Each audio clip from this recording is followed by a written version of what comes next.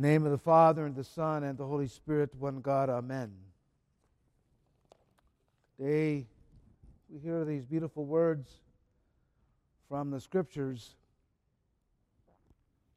that our Lord is a God of peace. He's a good shepherd. He's the lover of mankind. He's a healer.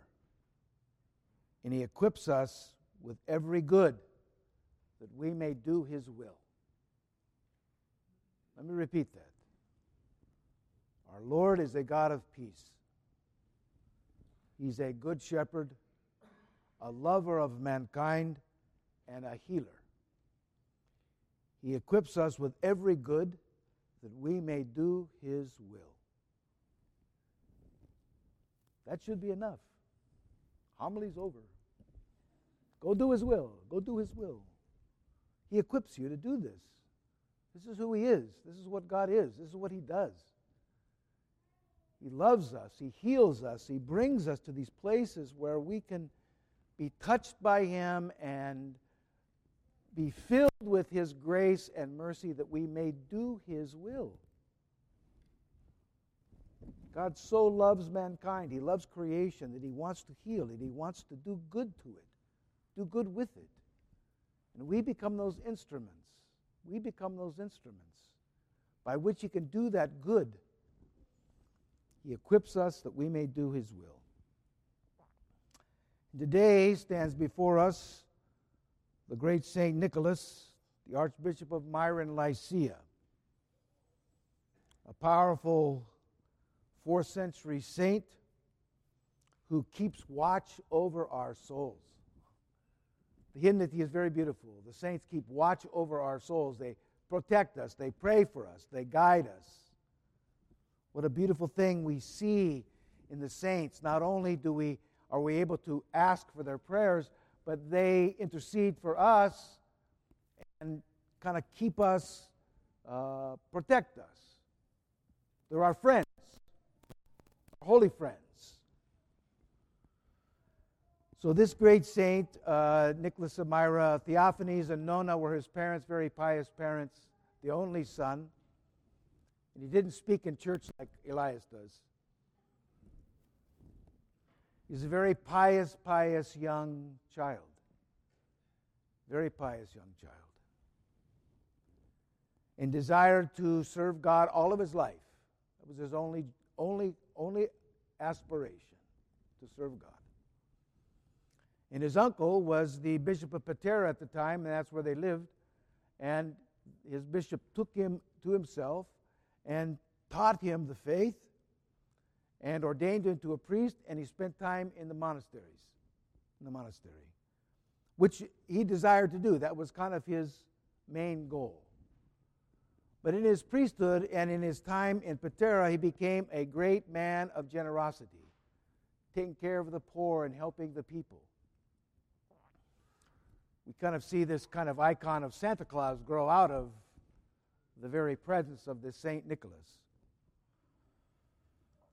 His priesthood was full of good works, taking care of children, sailors, students, whoever he needed to care for, prisoners.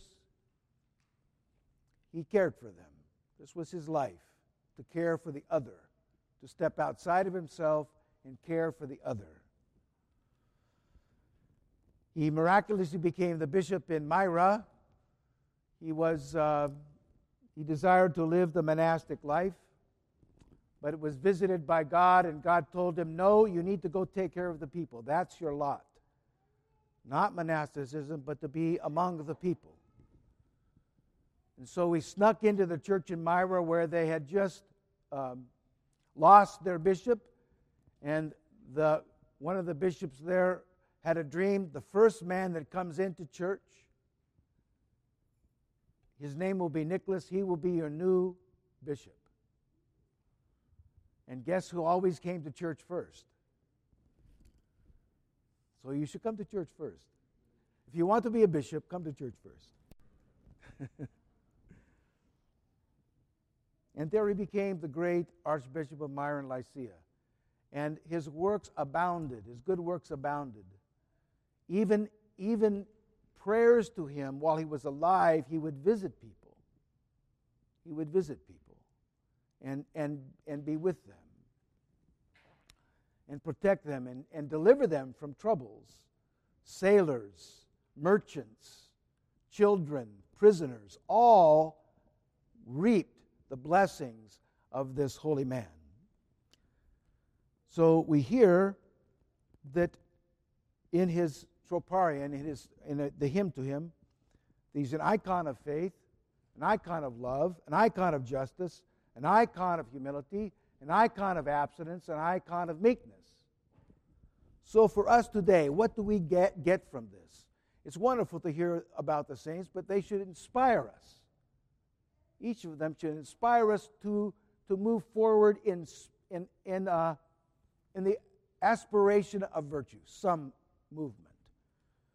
So, the works of justice, a canon of faith. So for us, as for St. Nicholas, we are equipped to do every good work, for every good, to do his will. So, can you act saintly? Can you act saintly? Timothy, can you act saintly? Yes. You know how to do it? It's very simple. You do the next good thing. That's what St. Nicholas, he just did the next good thing. It's not complicated. You think the next good thought. You dismiss the bad one. You say the next good word and you shut up the bad one. Oh, I shouldn't have said that. Well, maybe I should have. You shut it up. You put a door on your lips. Lock it. Saintly. Say the next good thing. Shut up the bad one. Do the next good work and refrain from the evil one. That's it. That's our life. That's saintliness. The saints just did that very consistently. And we can do this. Living the Christian life is not complicated. We complicate it. Life complicates it. Circumstances complicate it. Distractions complicate it, but it's very simple. Think the next good thought. Do the next good thing. Say the next good word. And refrain from those things that aren't good. Look at the room of saints that are here. Beautiful. That's all we need to do. We certainly need the help of God to do this because we know how hard this is to do. So we draw near to God. That's why we pray. That's why we fast. That's why we give alms, because we want to draw near to this God who gives us this grace to do the next good thing. That's saintliness. The life of St. Nicholas, the life of the saints. Beautiful. So, for us, works of justice, canon of faith, we can do the next good thing. A teacher of abstinence and meekness. His wealth, he gave away. As soon as he was able and moved toward his priesthood and toward the monastic life, he just gave things away. And when he got it, he gave it. So in a sense, for us, we need to understand we get what we give.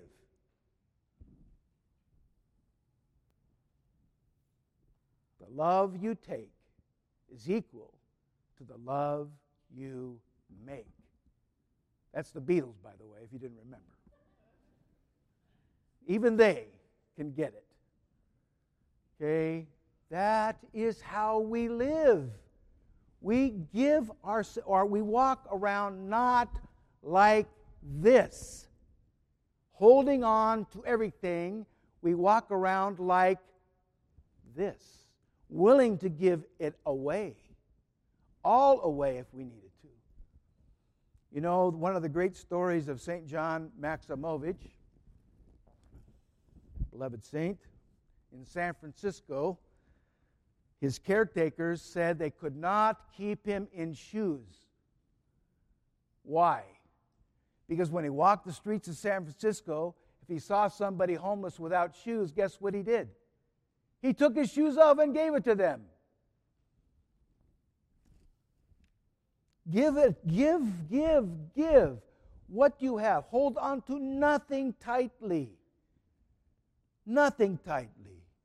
Feel the sense that you're looking for opportunities to be generous. You're looking for opportunities to do a good work, to say a good thing to somebody. You're looking to do that, to step outside of yourself, to do good for the other. That's the life of St. Nicholas, and that's the life that he's encouraging us to do. To be generous with our time, with our words, with our money. Look for ways to do good for others.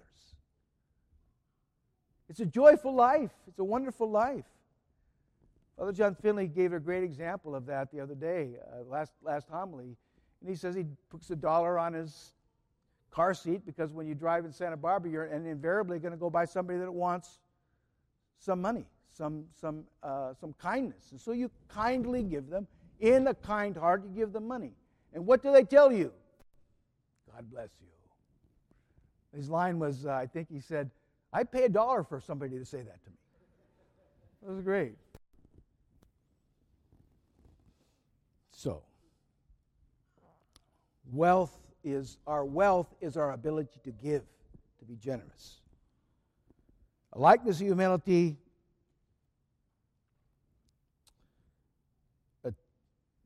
This virtue eludes us a bit, I think, because it's kind of hard to find a bit. Humility.